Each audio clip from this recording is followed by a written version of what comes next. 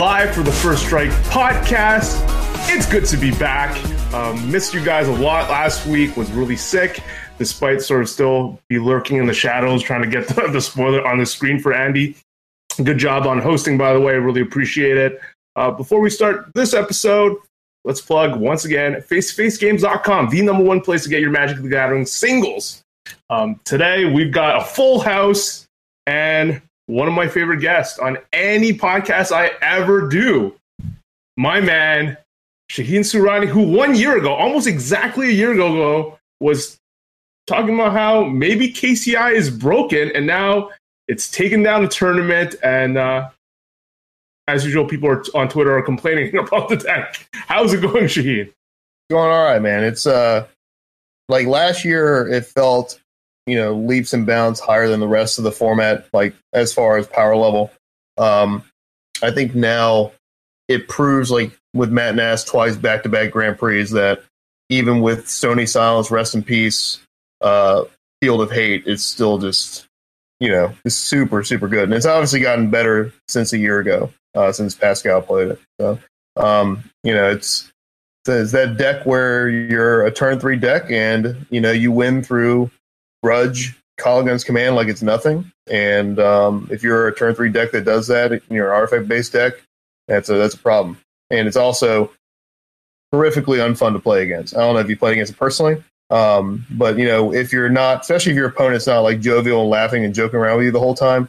At the Pro Tour, when I played against a few opponents that had English barriers, they're just stopping me at every single thing. No, how Acre Wellspring, it's one of those decks, and it's not really good for coverage, I don't think, after a long time. It's not going to be good for gameplay, but does anyone really care about modern gameplay, to be honest? Like interactivity?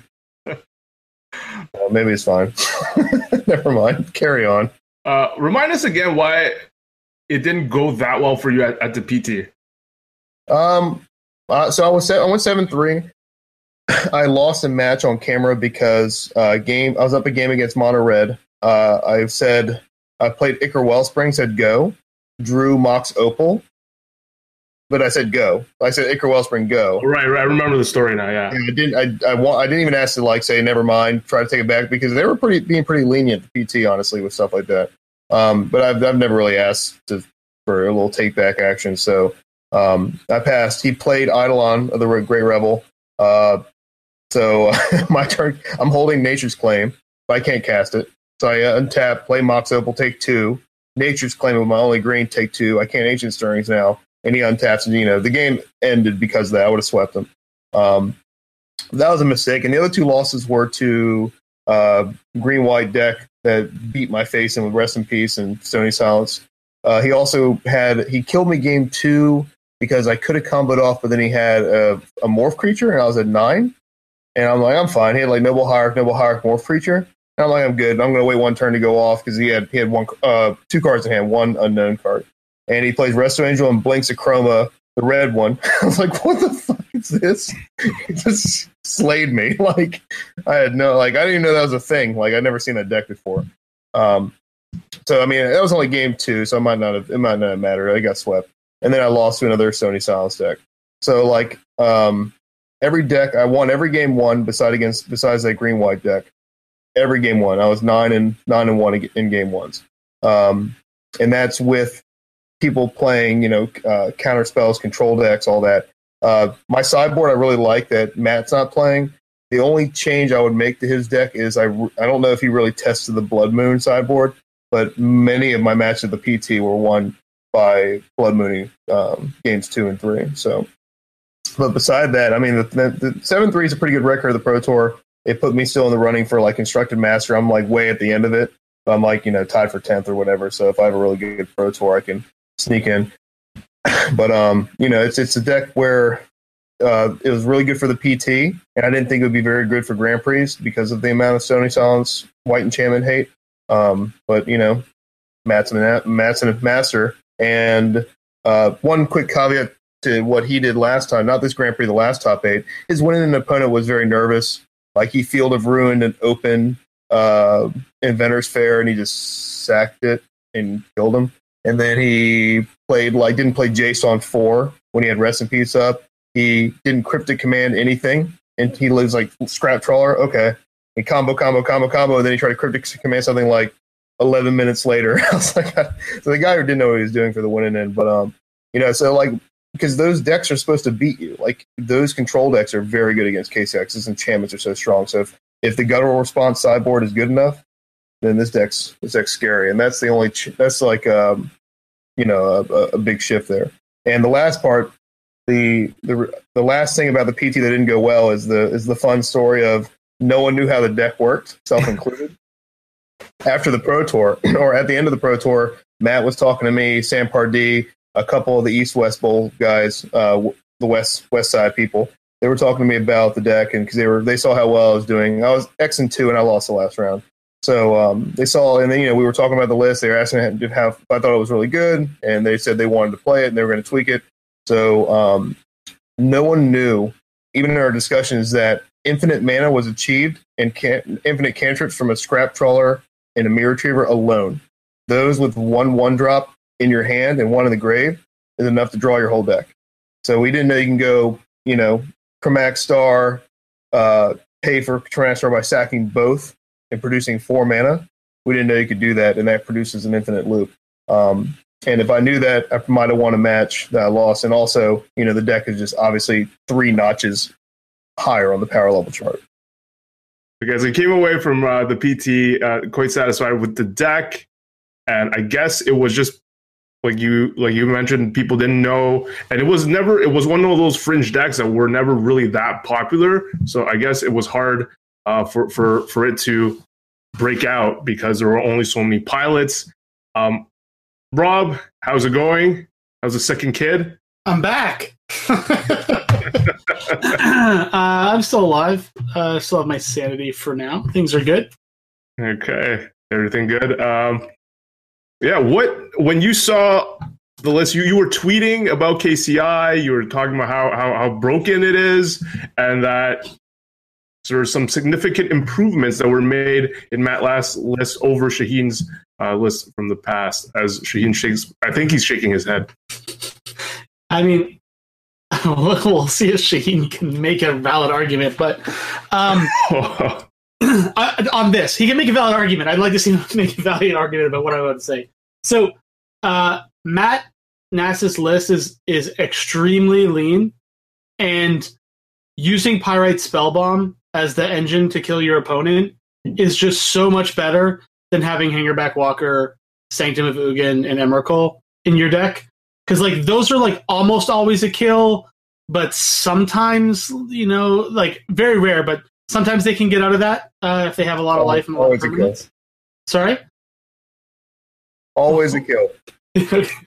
I've had it once in probably 40 games or something where I didn't kill my opponent, and I was like, why am I playing this? Same reason why I don't play Through the Breach in the blue-red deck. It's just why am I playing a combo that sometimes doesn't kill my opponent? It seems bad. But Pyrite Spellbomb just fits into the deck. It allows you to cycle it to draw a card, and when you have Scrap Trawler and you're not in kill your opponent mode, it allows you to return a Mox Opal and generate some mana and go through your deck. So it's in the deck's game plan. And you don't have to play Sanctum of Mugen, which means you get to play Buried Ruin, which is just, I don't know, the whole deck and the pieces that replace, everything's a strict upgrade. And you get to play 4 Mind Stones as well, which allows you to combo more regularly on turn 3. I don't know, this deck's a piece of art, and it looks a lot like actual Amulet Bloom, not Amulet Titan, but true Amulet Bloom decks in the way that it kind of plays, and it's very hard to disrupt, although it's super dead to a couple of cards if it doesn't have a Nature's Claim in its hand. But it still doesn't matter, because sometimes they just kill you on turn 2 or turn 3. I mean, some Matt Nass go off on turn 3 and turn 4 pretty regularly, and he even killed someone on turn 2. So just, I don't know, very reminiscent of Amulet Bloom, and I feel like in the hands of very competent players, which will likely be the case for GP Toronto, if the meta is not able to adapt to deal with this properly, I think that there will be a lot of people calling for something in this deck's head, similarly to what they were doing with Summer Bloom, where it's not even everyone's doing well, but just some people are able to do very well, very consistently, because the deck is just kind of a notch above what everyone else is trying to do in Modern. Emrakul's bad. Like, you don't want to play that card. So that's why this deck's better. Now, there are times where Emrakul has been very good for me. If people watch, I played it at one open, and I was playing against Steve Mann. He's playing Affinity, and I just turned through Emrakul without combo. I've gotten through Rest in Peace with Emrakul where Power Spellbomb wouldn't have done anything. I've gotten there's just some hands where you have natural Emrakul mana because KCI is just such a huge mana boost where the card is you basically don't need any other combo pieces, just Emrakul plus KCI and you win. So there are some times where Emrakul is really good. Hangerback Walker has also been very good in similar situations because Grixis Death Shadow, when that was the best deck and it was everywhere, you couldn't combo through them because they're like Thought Seiju, Snapcaster, Thought Seiju, Ceremonious Rejection, Stubborn Denial. Every card in their deck is basically a Demonic Tutor against you. They're all fantastic. Like the worst card was Kolaghan's Command. So like every card against you is very good. So what you would end up doing, you would end up playing a Mirror Retriever, blocking, and then getting back Hangerback Walker, and then just making like a 3/3 or 4/4, and then you just kill them. Like you attack for lethal. I did against Daryl Ayers on camera where he was playing Death Shadow, and I lethaled him twice with Hangerback Walker. So there's a lot of little. It gives you more options to win at the price of clunkiness and at the price of like you said, it's less lean. It's very those cards individually don't do a whole lot. Sanctum of Ugin is a very low opportunity cost because it's a land. Who cares? It really didn't matter. Like I played Blood Moon for God's sake. My land, it's irrelevant. Like my lands aren't exactly the gateway to victory. But obviously, I think I told you before the show that Power Spellbomb, if I knew the combo better, I would have added it. And not that I beat myself up about it, but the pros didn't know how it worked either. There was actually a guy on Twitter who said, not to be offensive, Shaheen, but I know you know this already, right? That's infinite. And I'm like, matter of fact, I don't. Not only do I not know, no one knows. Like no one that we talked to, we had this whole conversation. It was just not something that comes up because it's like the old days where you're like Thoughtcast with 4 artifacts. Use my star to produce blue. Now I have 3 artifacts, but it still counted the 4th artifact as your affinity cost. So you're paying costs all at once. So you're able to sack additional mana. And I know there's some viewers that are like, I don't know what he's talking about with this because I didn't know what I was talking about until it's like laid out to me. It's not an easy, intuitive thing to do, paying extra mana and costs for 1 mana artifact. So maybe that's something that could be typed in somewhere. But yeah, I agree. I think the deck was improved. Only thing I was kind of offended slightly about was like, oh, your deck sucked. It was pretty much it was way better. After any tournament, people improve decks, especially when they're done by like lower echelon pros like me that make them or improve them. Lower echelon. The big shots are going to take these decks and they're going to make the necessary adjustments to win Grand Prix with them. And I love my position. I love making these decks and doing that. Like another example would be Esper Dragons. I wrote about. I played it in the first Open. It was legal, and my deck was horrific. It had 2 Dragon Lord Ojutai. It had like 3 Silumgar Scorn. Like it was built incorrectly, but it was the same thought process. 2 Dragon Lord, the 6-drop Silumgar. So what the pros did, they added 4 Dragon Lords, and then they played it and took the Pro Tour by storm. So I've always enjoyed that to be on the ground floor, even though it's like a 7 when I'm working on it and they make it a 10. I'm fine with that. So thank you, Rob. Thank you. I think this deck list is very close to final form. Like I think this is kind of where it's similar to when like people were playing Amulet Bloom before, like when it was fringe playable. Like it was powerful, you could do crazy things. Wait. I think it was Sam Black and Mike and Justin Cohen that added like Ancient Stirrings to the deck, which I don't think people were playing before. And all of a sudden, the deck went from like a 7 to like a 13 on a scale of 10. I was like, okay, yeah, this makes the difference. This means I'm very unlikely to fizzle. I'm going to get to do what I want to do. Lots. Okay, Derek, jump in here. You look like I was going to say something funny, but now that you've rambled on for too long, it's not really funny anymore. I feel like the chat is happy. I was going to say, would you say that this isn't even its final form? What? Was that to me or? I feel like No, Daniel Rob Fournier get this joke, and that's about it. Rob was like, "This isn't even close to its final form," and then No, I said I think this is the final form. oh, and then you said, but I thought you said it could get better.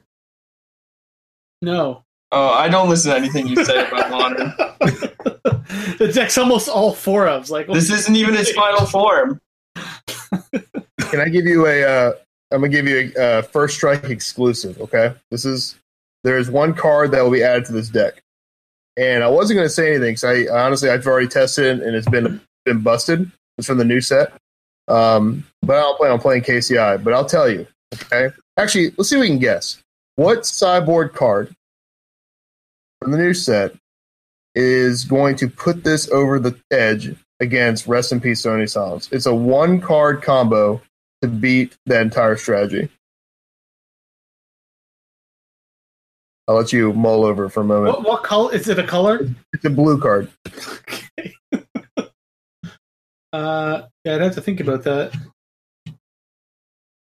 I'm not that familiar with every single card.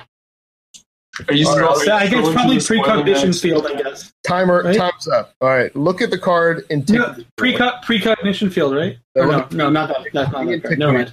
Look at that card. So for people that don't know what it does, it's a Antiquity War. Yeah, it's a 4-mana Saga card, and it Ancient Stirrings the first time it comes into play. Ancient Stirrings again, and then it Tezzeret Ultimates 5/5s. All your artifacts are 5/5s.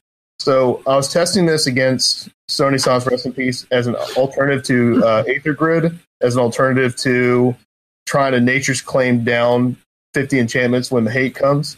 And when it resolves against these decks, it single-handedly just destroys them. It like puts in 25, 30 power total with all your cantrips, and you're able to just attack them for billions. And it's like one of those cards where it looks kind of goofy, but it just by itself is a 2-shot Ancient Stirrings by itself, plus a easy win condition. All you need is 4 artifacts. First Strike exclusive. KCI sideboard deck. feels like sound logic. I think that card's very good already. So yeah, that it seems nice. It seems like a nice way to hate on the haters. It's less silly than Blood Moon.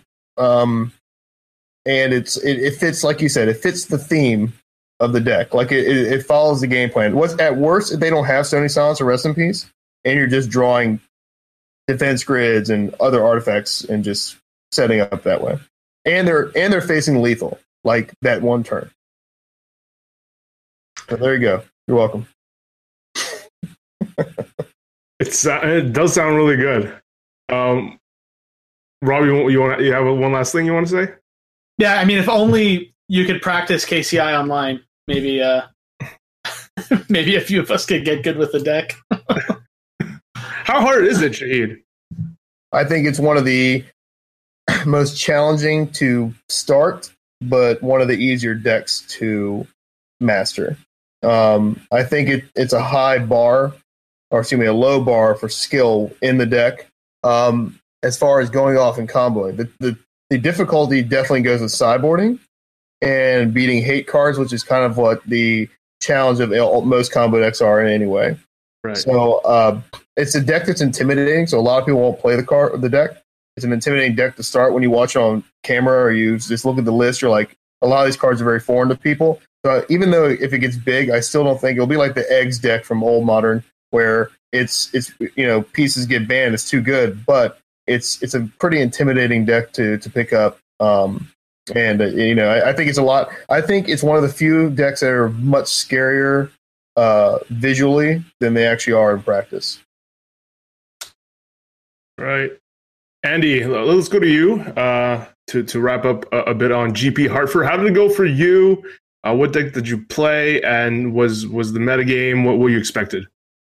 Well, I played the Bring to Light Scapeshift deck that I did a video for the First Strike Nation, and also told people on the podcast I was going to play. And the metagame ended up being pretty similar to what I thought, but Modern is Modern, so I played against some pretty bizarre decks, and I played against Elves, where they killed me on turn 4 with only one land in play through 2 removal spells, and I just Modern's a wild ride sometimes, and I caught the poor end of the wild ride. I got killed very, very fast by a couple decks, and all of a sudden I'm out of the tournament. So it didn't go well, but I think in retrospect, my deck choice might not have been as good as I thought. I thought that maybe I could spike with the good like hate cards and the good bullets that I was playing, but I think that there's better ways to attack the format, and I'm not sure what they are, because Modern is just so wide open and so wild with all, as we see with this GP, is all the decks have gotten incredibly linear again. So it seems weird that you give these tools, Bloodbraid Elf and Jace, to the decks that want to interact, and all it does is it forces all the other decks to go hyper linear and have no B plan and just go harder in their A plan, because they can't do a bit of both anymore because of how powerful these cards are at interacting. So if you look at the top 16, there's only like 2 decks that are trying to interact with their opponent like reasonably. Every other deck is just trying to execute their game plan by being extremely fast and try to be as resilient as they can. So that's kind of the story of Harper, was like the goodbye interaction. Goodbye interaction. I like that.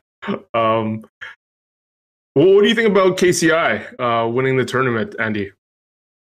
Well, if you want to not interact and they're not interacting with you, this deck is certainly going to kill way more consistently than I would say most people thought at first. And it's going to kill faster than most people thought at first.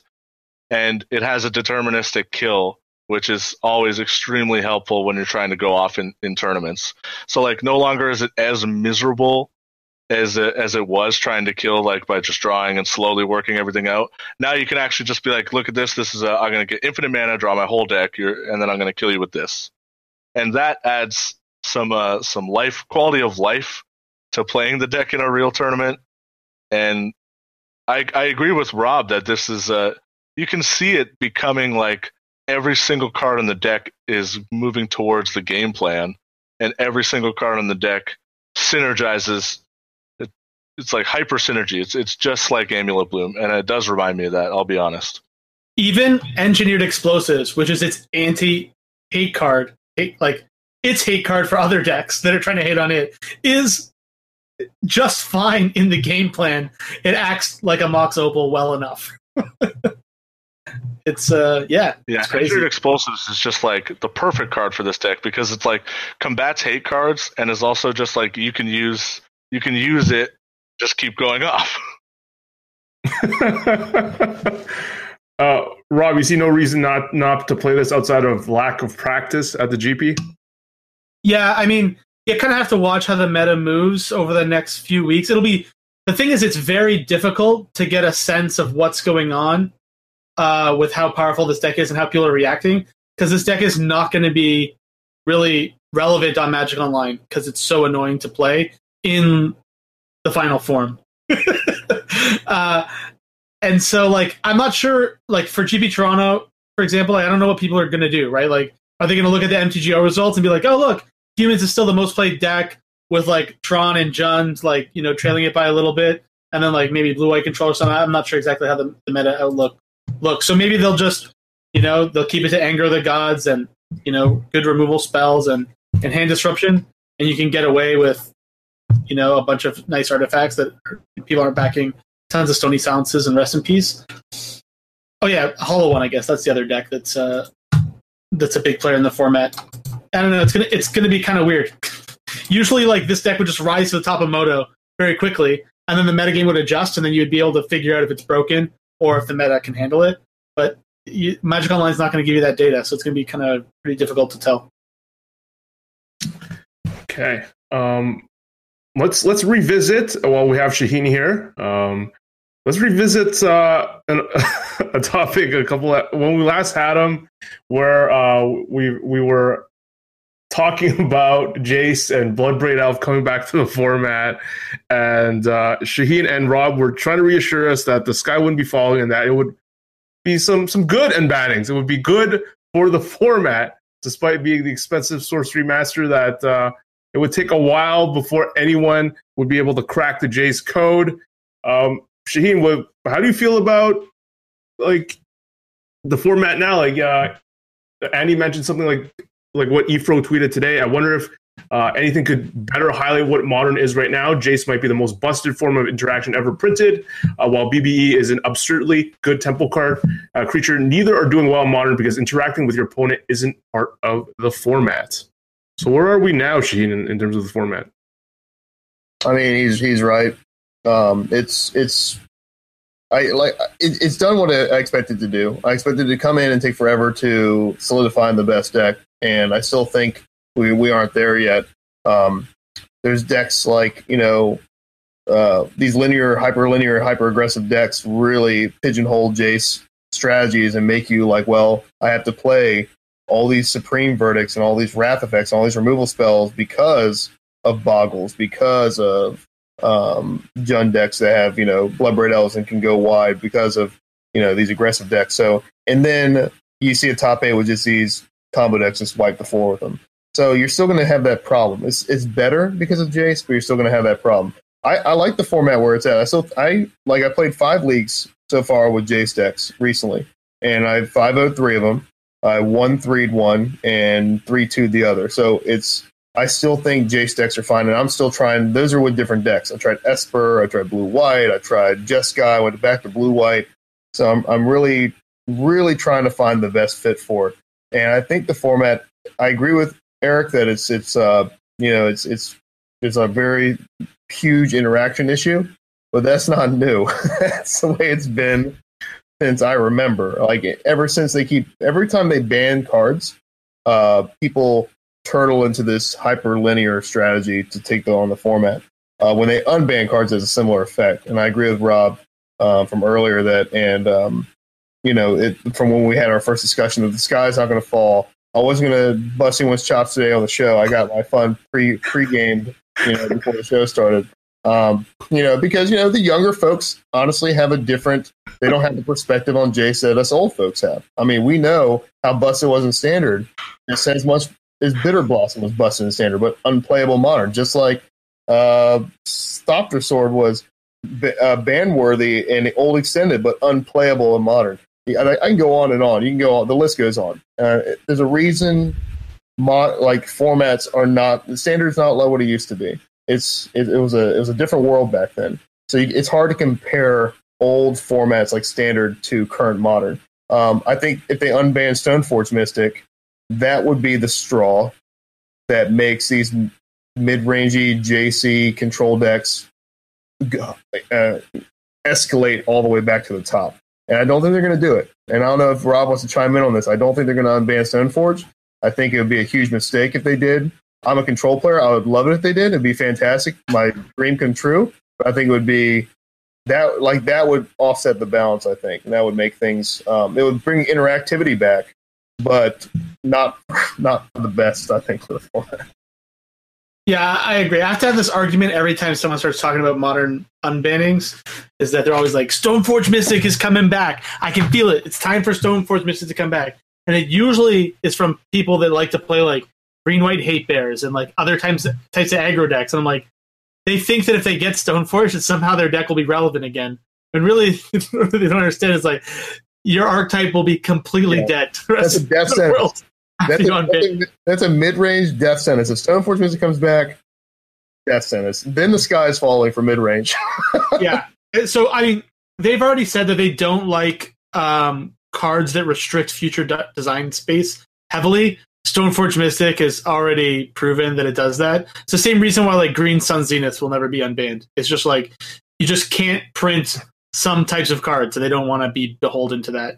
And the card's already busted because Batterskull exists. It's not like, oh, maybe we'll print something. It's like they wait for themselves to print something that's broken, realize that they can't print any other interesting cards possibly in the same, I don't know, whatever, like card spectrum, and they're just like, get rid of it. I don't know. It's the gameplay is also so repetitive with Stoneforge Mystic.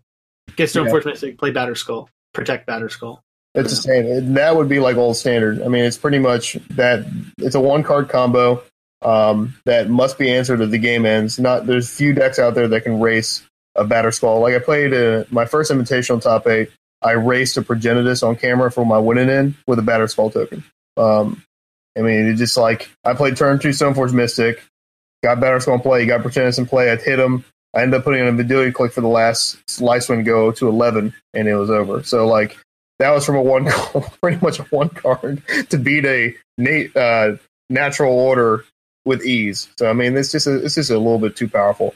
And kind of to close out on Jace, it's one of those cards. Again, it's a 4-mana sorcery spell, and if you play Modern and if you play Modern regularly, you knew in your heart of hearts that this card is not going to disrupt the balance like that. It's not going to shake it up enough to make archetypes invalid or combo decks tremble in fear, or it's not going to do any of that stuff. It's still a 4-mana tap out card that then Matt Nass untaps and kills you. Then the Boggles come after you with all these hexproof attributes. There's 2 hollow ones in play and a Bloodghast, and you're holding 2 Jaces. Like we knew the format. It hasn't changed. And it's just, this picture Jace on turn 4 against 8 out of 10 decks, and you're like, man, I wish I was playing a different deck. Comparatively. All right, Shaheen, well, we're going to let you go. We're going to let you take care of your kid. So where should people reach out if they want to tell you about their KCI testing results with your new tech? I am very responsive on Twitter, not so much on any other platform. So just tag me at ShaheenMTG. I also respond in article comments too on at StarCityGames.com. So you can look for either one. But Twitter is the best way to reach me. And anything about KCI, I'm pretty well versed in it. Or if you want to talk about how Jace ruined the format, and we can commiserate on that too if you want. All right. Thanks for coming on as always, Shaheen. No problem. Thanks, man. You guys have a good one. That was good old Shaheen Soorani, good pal of mine. Brought up some tech and Antiquities War, and I had pulled it up. I think it might actually be a very sweet addition to the deck. While we're on the topic of bannings, someone in the nation, Chantal, wanted to ask, do you think WotC should provide data to support when they don't make changes, just like they do when they do make changes? Okay. Because when they announced it today, the article was very bare bones. It's just no changes. And when we see changes, it's a long, many paragraphs behind the reasoning behind the changes. Andy, would you want to see something more than just like a basically blank page?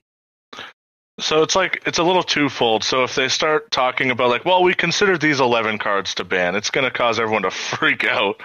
But at the same time, they have done it before where they made no bans and then they explained it. If I recall, when they didn't ban Saheeli the first time, they wrote a whole article about how like all this is mystery data that they had, and they banned it again 2 days later. But it was I wouldn't mind seeing it when there's so much talk about it, but like sometimes I don't think it's worth acknowledging all of the Twitter talk about bannings, because then you're just going to be putting out a thing every week about why you're not banning Deathrite Shaman yet and all the other cards that could be banned that aren't banned yet. And I don't think they want to just open the door to be like, to have people know all the cards they're considering banning. Maybe I'm wrong on this, and maybe it's a good thing for people to like have a watch list, but I think it's just going to be, it would be negative if it happened every single time. What do you think about that, Rob? Yeah, I agree that they can't maintain doing that. It just, so there's like some invisible text that's on the page that you're not seeing when it says no changes to all formats. And that's them also saying that they think that there's adequate deck diversity and there's no clear best deck that is kind of far and away above everything else. Now, that being said, like, I think Krark-Clan Ironworks will probably get there at some point this year, I assume. It might take a while. Like, it took quite a long time for Amulet Bloom to actually, like, have Summer Bloom be... I think they actually waited until they banned Twin, which was, like, right before the Modern PT, to actually ban Summer Bloom. I don't know if they would wait as long with this. It depends on like how many people actually jam this to success at large events. So if it doesn't happen for a while, then people won't be screaming about it. But probably as we come to the next modern PT, which is I think in the summer with the team PT or whatever, or near the fall, that might cause them to take some action just to not have like a very one deck or a very very one-sided format for the PT, because the pros are all very competent, right? And if there's a clear best deck, they're going to play it, which is kind of like why Splinter Twin ended up getting banned too, right? At that PT. So yeah, I don't know. Formats are good. There's good deck diversity. I don't think that even KCI should be banned today, given the data they have. But definitely, it's going to get banned. I'm pretty sure about that. Yeah, I think they need to give the format some time. Like, there was a point in time where lots of people were screaming to ban Street Wraith or Death Shadow, and now Death Shadow is nowhere to be found. Like, the format is hopefully going to adapt, and KCI, while being extremely potent and extremely consistent, there is some cards that it is sort of cold to. I understand it does have Nature's Claim, but we can see how people react now, because I think like today or yesterday is the day that it was put on the map as like, this deck might just be busted. You have to prepare for this. And you can see like Lantern kind of got pushed out when people realized that. So maybe it could happen with KCI as well. It'll really show how strong the deck is if it survives the next phase, though. Yeah, I agree with you. And lots of exciting stuff, because just like last episode or the episode before when I was on, kept talking about how it was Hollow One and humans just creeping up and popping up everywhere. And now Rob strongly thinks KCI is going to move into that number one spot. Pretty interesting developments. Let's jump into a bit of standard to get some Derek input, because he's been still grinding on the MTGO circuit in the streets of MTGO. And someone in the nation wanted us to talk about the new deck that's, well, I don't know how new it is, but it's now the number one deck on MTGO Goldfish in the standard metagame, Blue-Red God Pharaoh's Gift. What has led that to pop up to the number one spot, Derek? Just the Grand Prix results. I remember the night of the Grand Prix Seattle that it had 3 copies in top 8. I jumped in a league and played it 4 out of 5 times. And then I jumped in another league and played it 3 out of 5 times. And then I jumped in a league the next day and played it 3 out of 4 times, 4 out of 5 times. It was just everywhere. And to the point where I bought 4 different decks, had 5 decks in my collection. And I was like, okay, we're trying this one. Okay, we're trying this one. Okay, we're trying this one. Okay, we're trying this one, trying to beat it just based on their regular configuration. And then I went through each deck list and just put in 6 different sideboard cards to try to beat it. Eventually, after playing it about 20 times, I realized that the deck has a fail rate, and it is the fact that the concentration of the cards are really bad. And if you don't have a high concentration and God Pharaohs give somebody really early with no interaction, the deck does nothing. And it's probably the best linear deck right now. But just like Mono Red or just like Snake, you put in 6 or 8 sideboard cards and they can't win. So yeah, the deck's pretty bad, I think. Well, I think maybe our listeners would be confused by that as I am. Like it sounded like you were trying so hard to beat it with all these different iterations, and now your conclusion is that the deck is bad? Yep. Same thing with Rob, help me out here. It's like I know it sounds ridiculous, but it's true. The deck is really bad. It's almost unplayable. And did you play the deck? Did you play with the deck at all, Derek? I played it for a league, yes. So I also played with it for a league, and I've played almost every other deck in Standard because I thought I was going to be playing the Standard slot at GP Toronto. But I've been told by my team that They don't want to play moving to modern. Okay. They don't want to Also touch KCI. playing standard. But in my standard testing, it definitely felt like the deck that got to do its thing the most and not care about what your opponent's doing.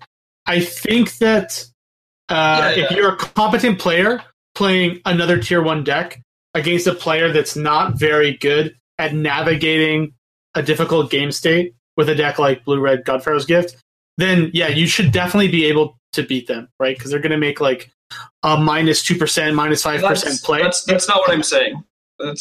You think the deck's just like flat out bad? Because the deck's actually just insane. I killed people like on turn 4 routinely from 20 with like you can kill people at turn 4 with Snake.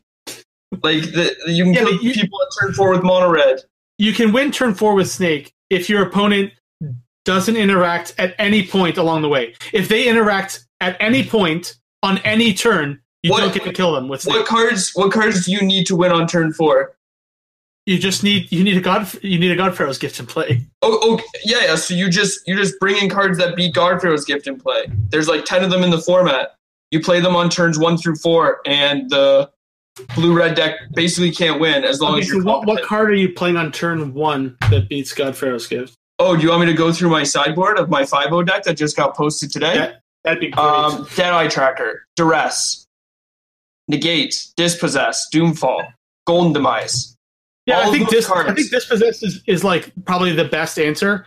But it is the best answer. But the thing is, like, if you don't draw it, or you draw, like, it's one of those cards where like you have to have it, and you're not playing 4 Dispossess. Are you not insane? No, you play 2. You can't play 4. There's like 4 flex spots in your sideboard at any moment. So I think that's fine, and I think you get to do that right now because there's like an inflated count on how many people are playing Blue-Red Godpharaoh's Gift because it's also like a super. There's not even like it's one in every 5 right now, maybe. There's like that's very high. No. But like 1 in every 5 is also playing blue-black mid-range. 1 in every 5 is playing a green-red monsters deck. I'm sure you're about to name more than 5 decks saying 1 in 5. Continue. That like when I play a league on average, like if I were to name 5 decks, it would be Snake, blue-black mid-range, Godpharaoh's Gift, green-red monsters, and some white go-wide tokens deck.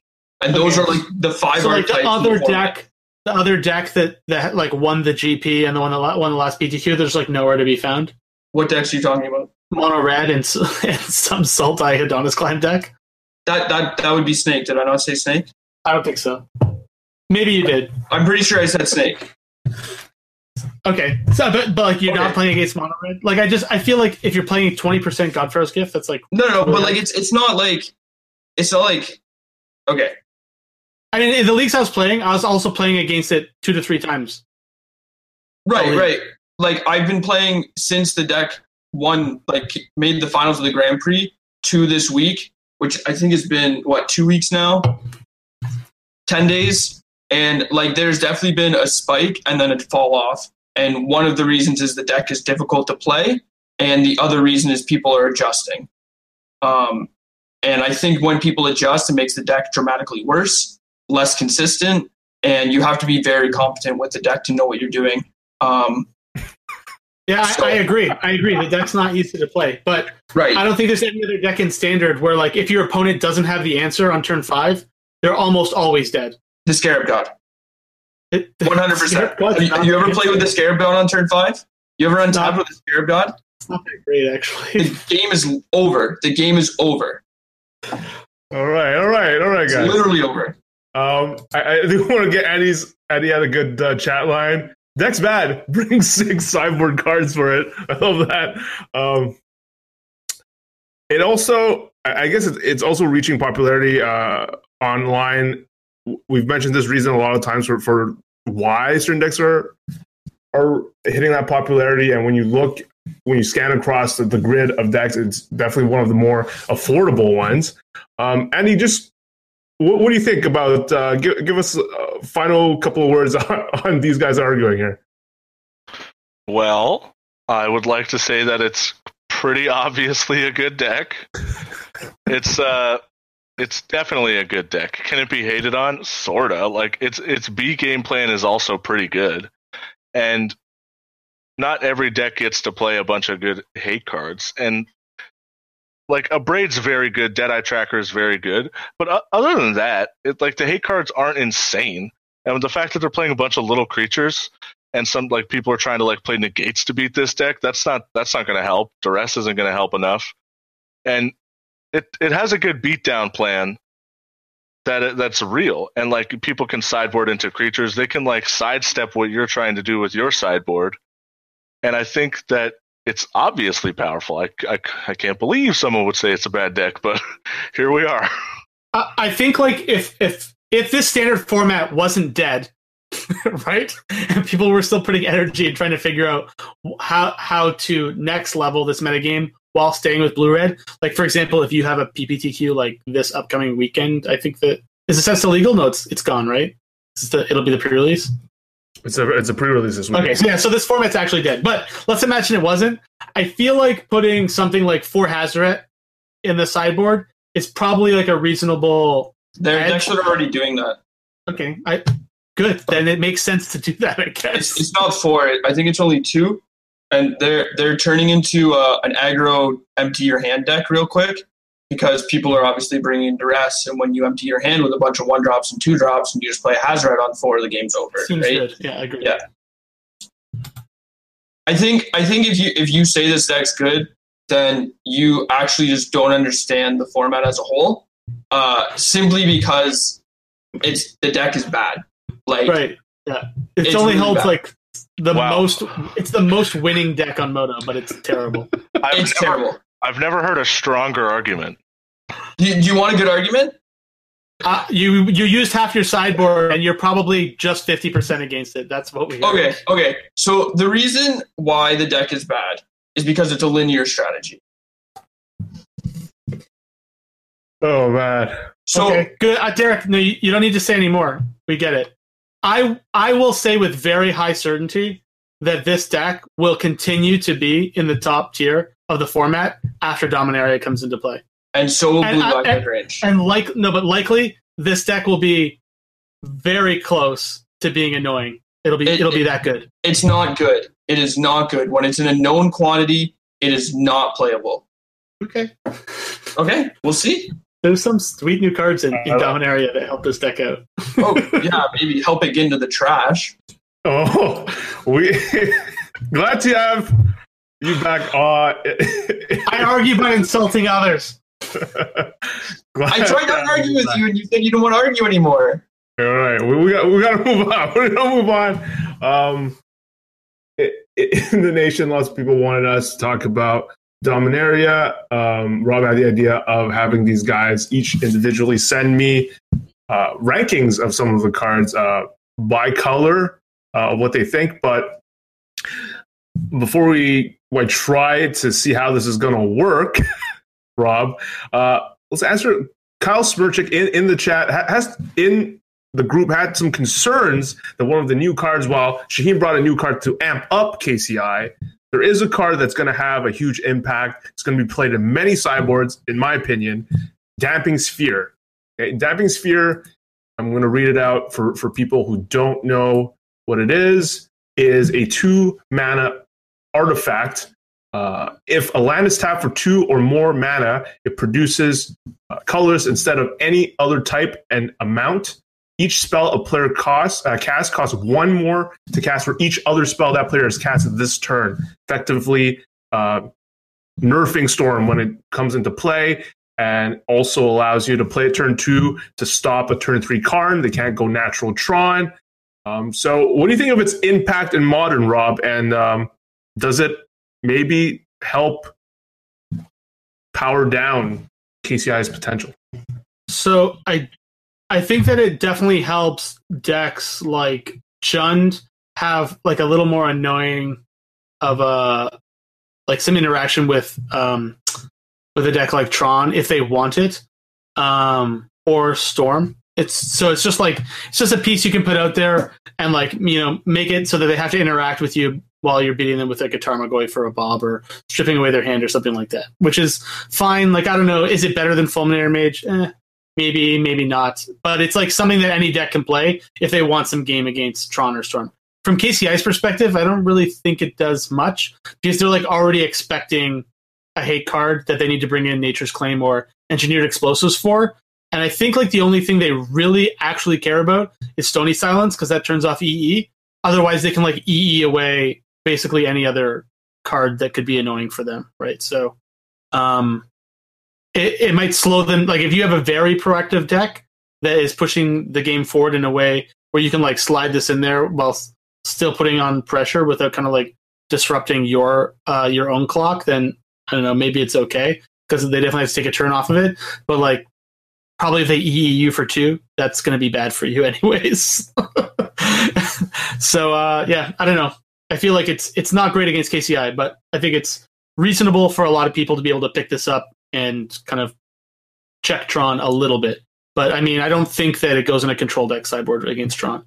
That's not really going to work. You need to be like, I don't know. Like if you were a deck like Mono Red and you cared and somehow Tron could beat you, like this is a deck that kind of that strategy you want to play. Not that Mono Red's bad against Tron, it just destroys Tron. But I'm just saying like that style of like get him deck is the kind of deck that wants. So maybe like Bant, Knight of the Reliquary, something stupid like that.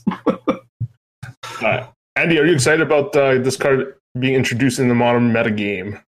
Yeah, I like it because it only punishes people who are trying to do like unfair stuff for the most part, and the fact that it's colorless means that anyone can have access to it almost regardless of what their deck is.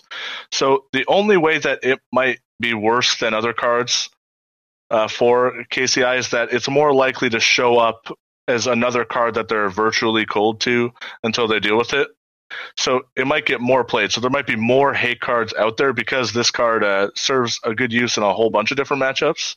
So there might be more copies, and like every deck might just have this, or like most decks will have this, for example. I'm not sure that that's the case, but if they're looking for a hate card, this at least checks like a bunch of those linear decks boxes, like get that deck out of here. Now I could have 3 of these, and I have 3 cards against all these decks, and it's very good. So I think it might show up in some pretty reasonable amount of numbers, and I think is a good card to print for Modern because it only punishes the mean people, and it is good for the homeboys at home playing mid range. All right, that makes a lot of sense.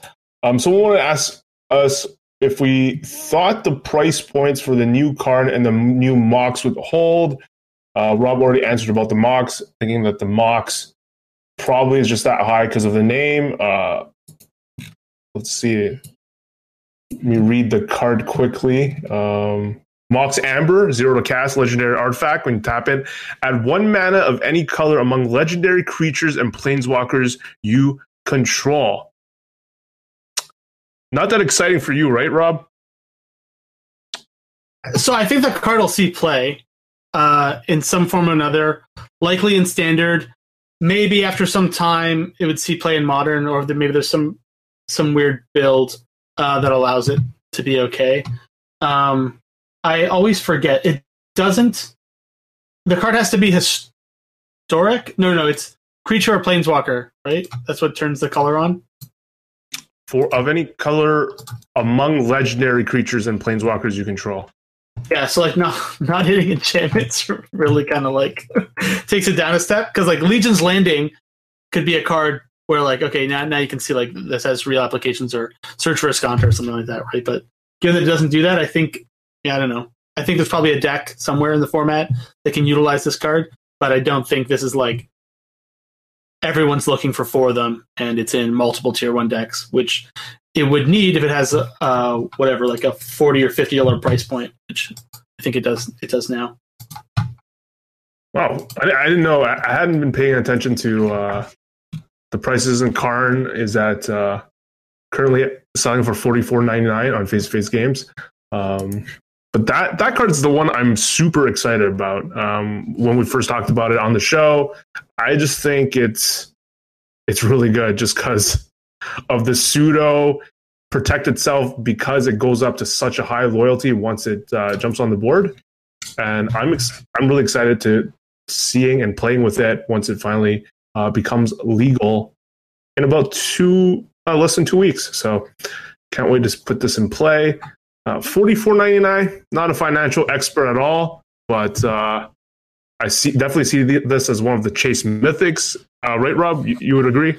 Yeah, I mean, at the beginning it's going to be inflated, obviously, but if you want them right, you pay the premium, right? If you want them right at the start of the format, but yeah, I'm pretty sure this card will sit in the $20 to $30 range, and then it'll get printed in some standard Challenger deck. Maybe. As I scan through these three lists that you guys have submitted to me, lots of similarities, actually. We've got Derek that either I have an old version or it's rather incomplete with no blue cards in his list. Both you and Andy, Rob and Andy, thought one of the more exciting black rares would be Josu Vess, Lich Knight. Andy, I'll let you talk about this card. I'll read what it does for our listeners who don't have a website pulled up. So we're talking about limited, by the way. I don't know. I forget if you mentioned that, but our liking these cards are in the context of your pre-release. Okay. So we'll just jump on and off as we wrap up the show. The Lich Knight is a 4/5 for 4. 2 black, 2 colorless, legendary creature. Zombie Knight with a kicker, a 6 mana kicker, 5 colors, 1 black.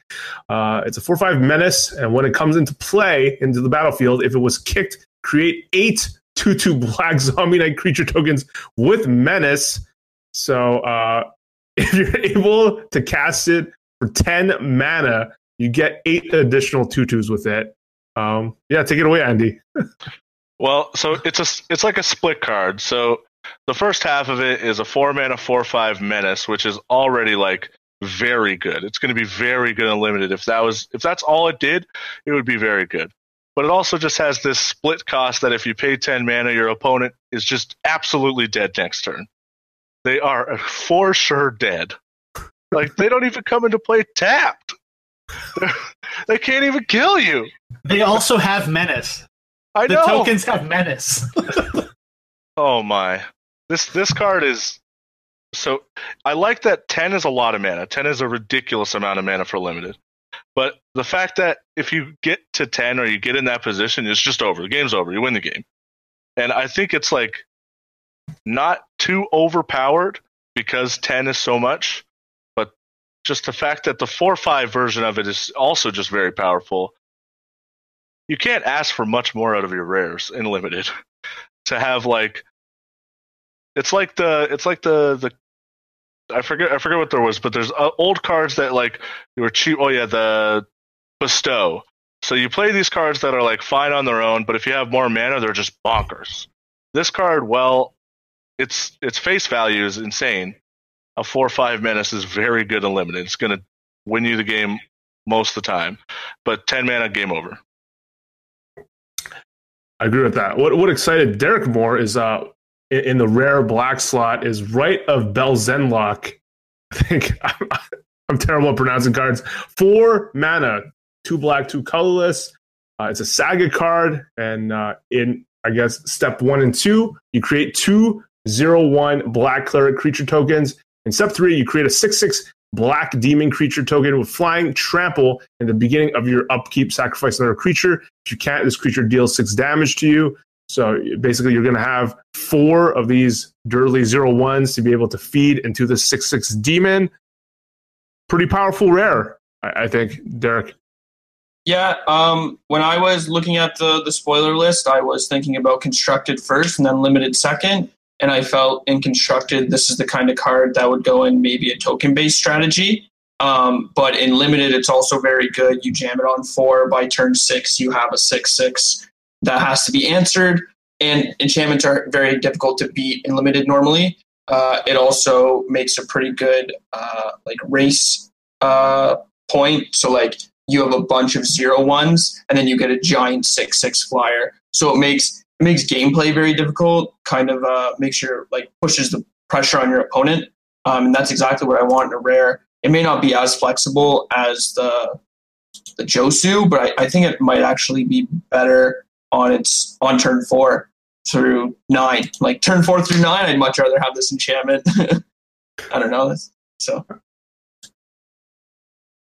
I don't know. Would you? 4-5 menace on 4 is pretty damn good. I mean, you're playing other creatures in your deck, right? It's not like you're just playing this random enchantment and 39 swamps. I mean, maybe you are. I don't know what some people are into, but the thing. So I think Rite of Belzenlok is good. I think it's very good. In fact, as I was reading through the black rares on Mythic Spoiler, I was like, "Oh, Demon Lord Belzenlok. This is almost assuredly the best black rare." And then I got down to Phyrexian Scriptures. I was like, "Oh no, this is probably the best black rare. This card's insane." I was like, "Oh no, wait, Rite of Belzenlok, that might be better than Phyrexian Scriptures, actually." And it just gets more and more insane as you go through the list. So I definitely think the card is good. The only reason that I decided to pick Josu Vess over it was that when you play Josu Vess, it does what you want it to do the turn you play it 100% of the time. So like on curve, it's great. At any point in the game, a 4/5 menace is good. Rite of Belzenlok is only good 2 turns after you play it. So like if I need a 6/6 flyer now on turn 4 just to continue my beatdown plan, it doesn't do that. And I know you get some tokens, but like you can get into a weird spot where like because you played this thing that just makes a bunch of thralls, you have to start blocking with them, and then at some point they chump block with a couple Pegasus, and now you're taking 6. Not that it's going to happen every time. It's just like those are kind of the factors why I put Josu Vess kind of just one notch slightly above it. Although I think for the most part all the black rares are completely bonkers. The power of them is very high, especially compared to the other colors. It's crazy. Let's not focus on rares because they seem to a lot of them just seems to be powerful. Let's just jump on something that you guys might have a disagreement on, and that would be white uncommon. Again, they're all so powerful, and I think an argument can be made either way. For Andy's case, Andy's excited about being able to open up Seal Away, which is one of those like pacifism type effects you see in every set. Same mana cost, 2 to play, 1 white, 1 colorless enchantment. It's a flash one. When Seal Away enters the battlefield, exile target tap creature an opponent controls until Seal Away leaves the battlefield. Pretty sweet removal spell. And whereas Rob, for his part, he put on Sarah's Wings, which is the 4 mana legendary enchantment, 1 white, 3 colorless. Enchanted creature has legendary, gets +1/+1, and has flying, vigilance, and lifelink. I mean, turns any creature you have into an absolute bomb. How do you choose between the two, Rob? So this was actually the decision I was trying to make. I think that the aura is better only because it basically says, like, if you don't have an answer right now, you're dead. Like, it's probably not much more than 2 hits with whatever you put this on for you to be in a position that's like almost unlosable. Whereas like Seal Away is just like very good. Like definitely it is very, very good. I had no issue taking Seal Away first. It's a very efficient removal spell, assassinate at instant speed. But I don't know, some of these auras are just insane. And this one is just like, if your opponent doesn't have a removal spell, they're just dead. They're 100% dead. There's just no erasing this card. It's just crazy. I don't know. This makes Mark of the Vampire look like real bad. Squire's Devotion look real bad. Yeah, I have to agree. It reminds me of Mark of the Vampire, but another level with the added flying and vigilance. Also, if you put these 2 cards in the arena together, since your guy gets vigilance, they can't flash, or what is it called? Seal Away? They can't seal away it, so that's like obviously the tiebreaker. How do they do head to head? Derek ended up putting Sarah Angel. Is that even close to being with these other 2 cards, Andy? You can't seal away it. It's 1-on-1. It's going to win in the arena. But so I think Sarah Angel is good, but it's not as good as it used to be. Like people aren't playing like air elementals these days, and those 2 used to be on a similar-ish power level. And I think Sarah Angel is just going to be very, very good, but not as good as Seal Away, in my opinion. I'd rather have this bomb removal spell, especially I think there's a lot of pretty good flyers in other colors, and it's a lot of mana, and I like to be really mana efficient, and sometimes you can get beat down by decks, and there's good bounce spells. So I'm not really sure. Serra Angel, very good. Don't get me wrong. It's obviously very good uncommon. But when you force me to pick, I pick Seal Away, and I still would. Derek? Yeah, I didn't exactly like. There's something wrong with me, but I can't actually tell the difference between the uncommon and common set symbol really. So I was reading all these white cards, and I'm like, I don't know if these cards are common or uncommon. And then I'm like looking at these things, and I'm like, I can't really focus. So I did think Seal Away was really good. I looked over on Serra's Wings, didn't really realize that was there. The reason I chose Serra Angel is because I entirely disagree with you on your Air Elemental analysis. Like, I think Air Elemental was one of the best blue commons in the last set, and continuing now, Uncommon. was an uncommon? Yeah, I still think it's like a 4/4/5 for 5 with vigilance is really good and limited. And even if you look at all the other uncommons, like it goes maybe on Serra's Wings, then the 2-mana removal spell, and then you have Serra Angel. Like maybe Triumph of Gerard is better, but like every other card that's white uncommon is just like not at that level, right? Like it takes a lot of synergy where you need other cards to go good with it. I think Serra Angel is probably just one of the best white face value cards in the set at uncommon.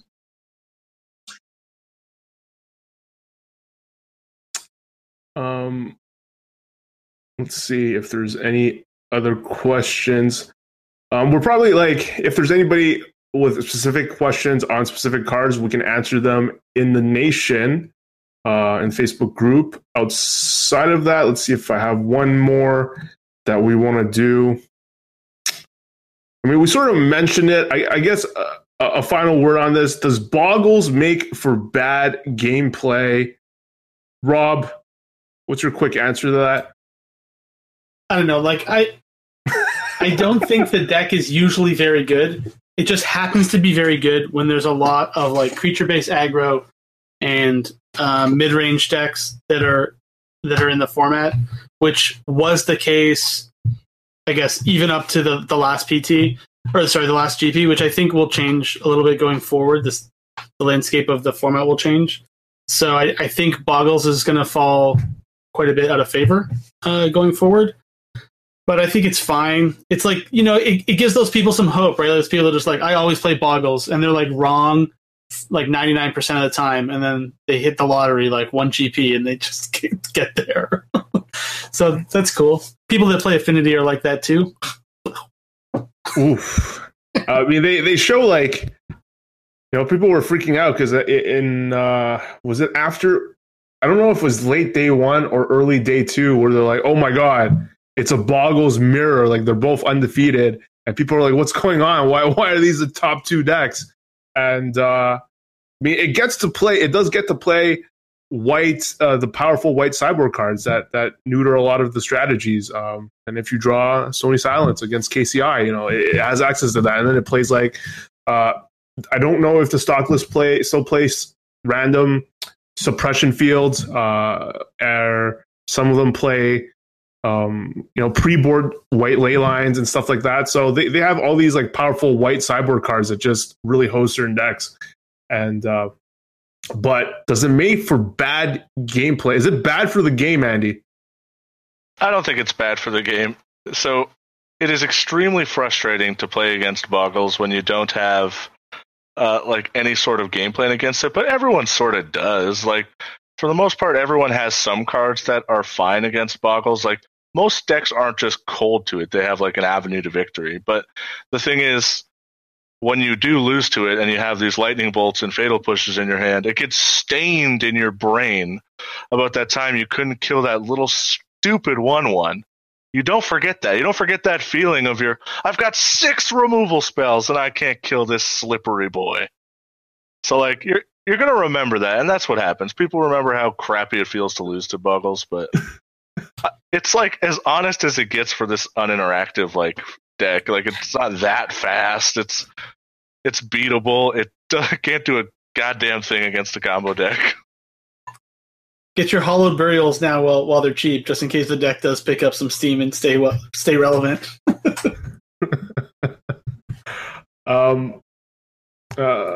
That will do for most of our show. So I'm just gonna give a quick shout out to our First Strike producers: Jonathan Good, Kyle Smirchik, Jay Thomas, Eden, Sasha Papel, Derek Pite, Matthew Kelly, Adrian Murchison, everyone in the nation for allowing us to continue with everything. I think people have requested if we can have some cheat sheets like we did last time for the last set. I'm going to look into that to have those nice PDF or JPEG files for people who just want a quick overview before their pre-release this upcoming weekend. And of course, to join, just go to patreon.com/firststrike, $10 a month to just join, participate in the nation, and it contributes to, of course, hosting the cast, the website, and everything around that.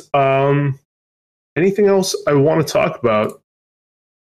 Not really. We got some cool KCI tech. We had Rob back. Brian has vowed to come back for the next episode to guest, I guess, to be a special guest. Famous for the game podcast. What else is there? Shout out to everyone in chat. Leave us a thumbs up if you enjoyed this episode, especially you. Zylog, always happy to see you. And of course, my evil twin in the chat as well. That's it for us. And until next time, hope you guys win with Blue-Red God Pharaoh's Gift. So we'll see you next Monday. Bye, guys.